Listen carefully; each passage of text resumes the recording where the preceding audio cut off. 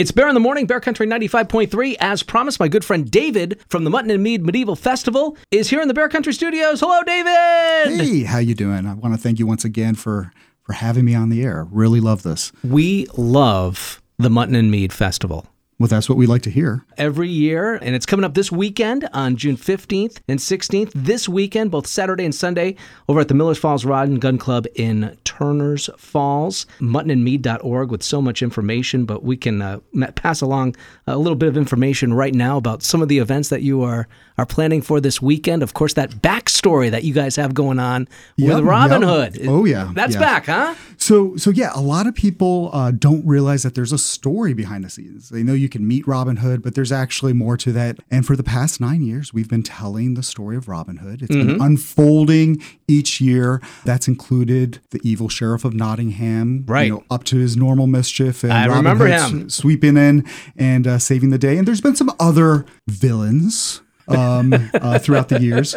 But, it's a story arc. And the festival is not ending, but the story arc is coming to a delightful close. We're calling this the happily ever after year because Maid Marian and Robin Hood, the sheriff has been taken care of. Right. There's still an evil sheriff for those who want to get the evil one. But the story has come to that point where Maid Marian and Robin Hood tie the knot. They are getting married. So this is kind of cool. We're throwing a little wedding within the celebration. Very nice. The festival. Very nice. All right. Well, come celebrate with Robin Hood and then the entire gang coming up this weekend at the Mutton and Mead Festival. Of course, lots of entertainment, lots of food, lots of vendors. And I understand that you're back collecting non-perishable food items. I love this mission that you guys have. Yeah, well, this is actually something we do on the side of our other work. We're a nonprofit organization. Our focus is on the arts and education, but we really try to be community driven and support other organizations in the area. We're always looking for collaborations. And one of the collaborations we started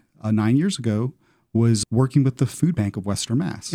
We've worked through the Food Bank. This year, Community Action is coming out to the festival. That's great. And they're going to be collecting everybody's non-perishable food goods. We do our best to incentivize that. So basically, for every 3 non-perishable food items that you bring in, you get a festival token. Now, a festival token is basically like a coupon, but it's a coin. And you can spend that at the festival. You can also keep it as a keepsake. I know a lot of people who do that. Yes. Actually, if you wanted to donate it as well, we also have organizations at the festival as well where you can do that as well. All right. So if people want tickets for this weekend's Mutton and Mead Medieval Festival, what should they do, David? So you can get tickets at our front gate, but what we actually do is we encourage people to do it online. Okay. Not only does that save you some time at the front gate, but there's also some packages that are only available online, which offer some additional savings. Then again, you can also pay for your tickets at the front gate after you've gone through parking. Very good. And remember, it's the Millers Falls Rod and Gun Club on Turners Falls Road in Turners Falls, muttonandmead.org. This weekend's Mutton and Mead Medieval Festival. It's happening again. David, we'll see you over there. Yes, you will. Hope to see all you there, and thank you once again for having us. It's Bear Country 95.3.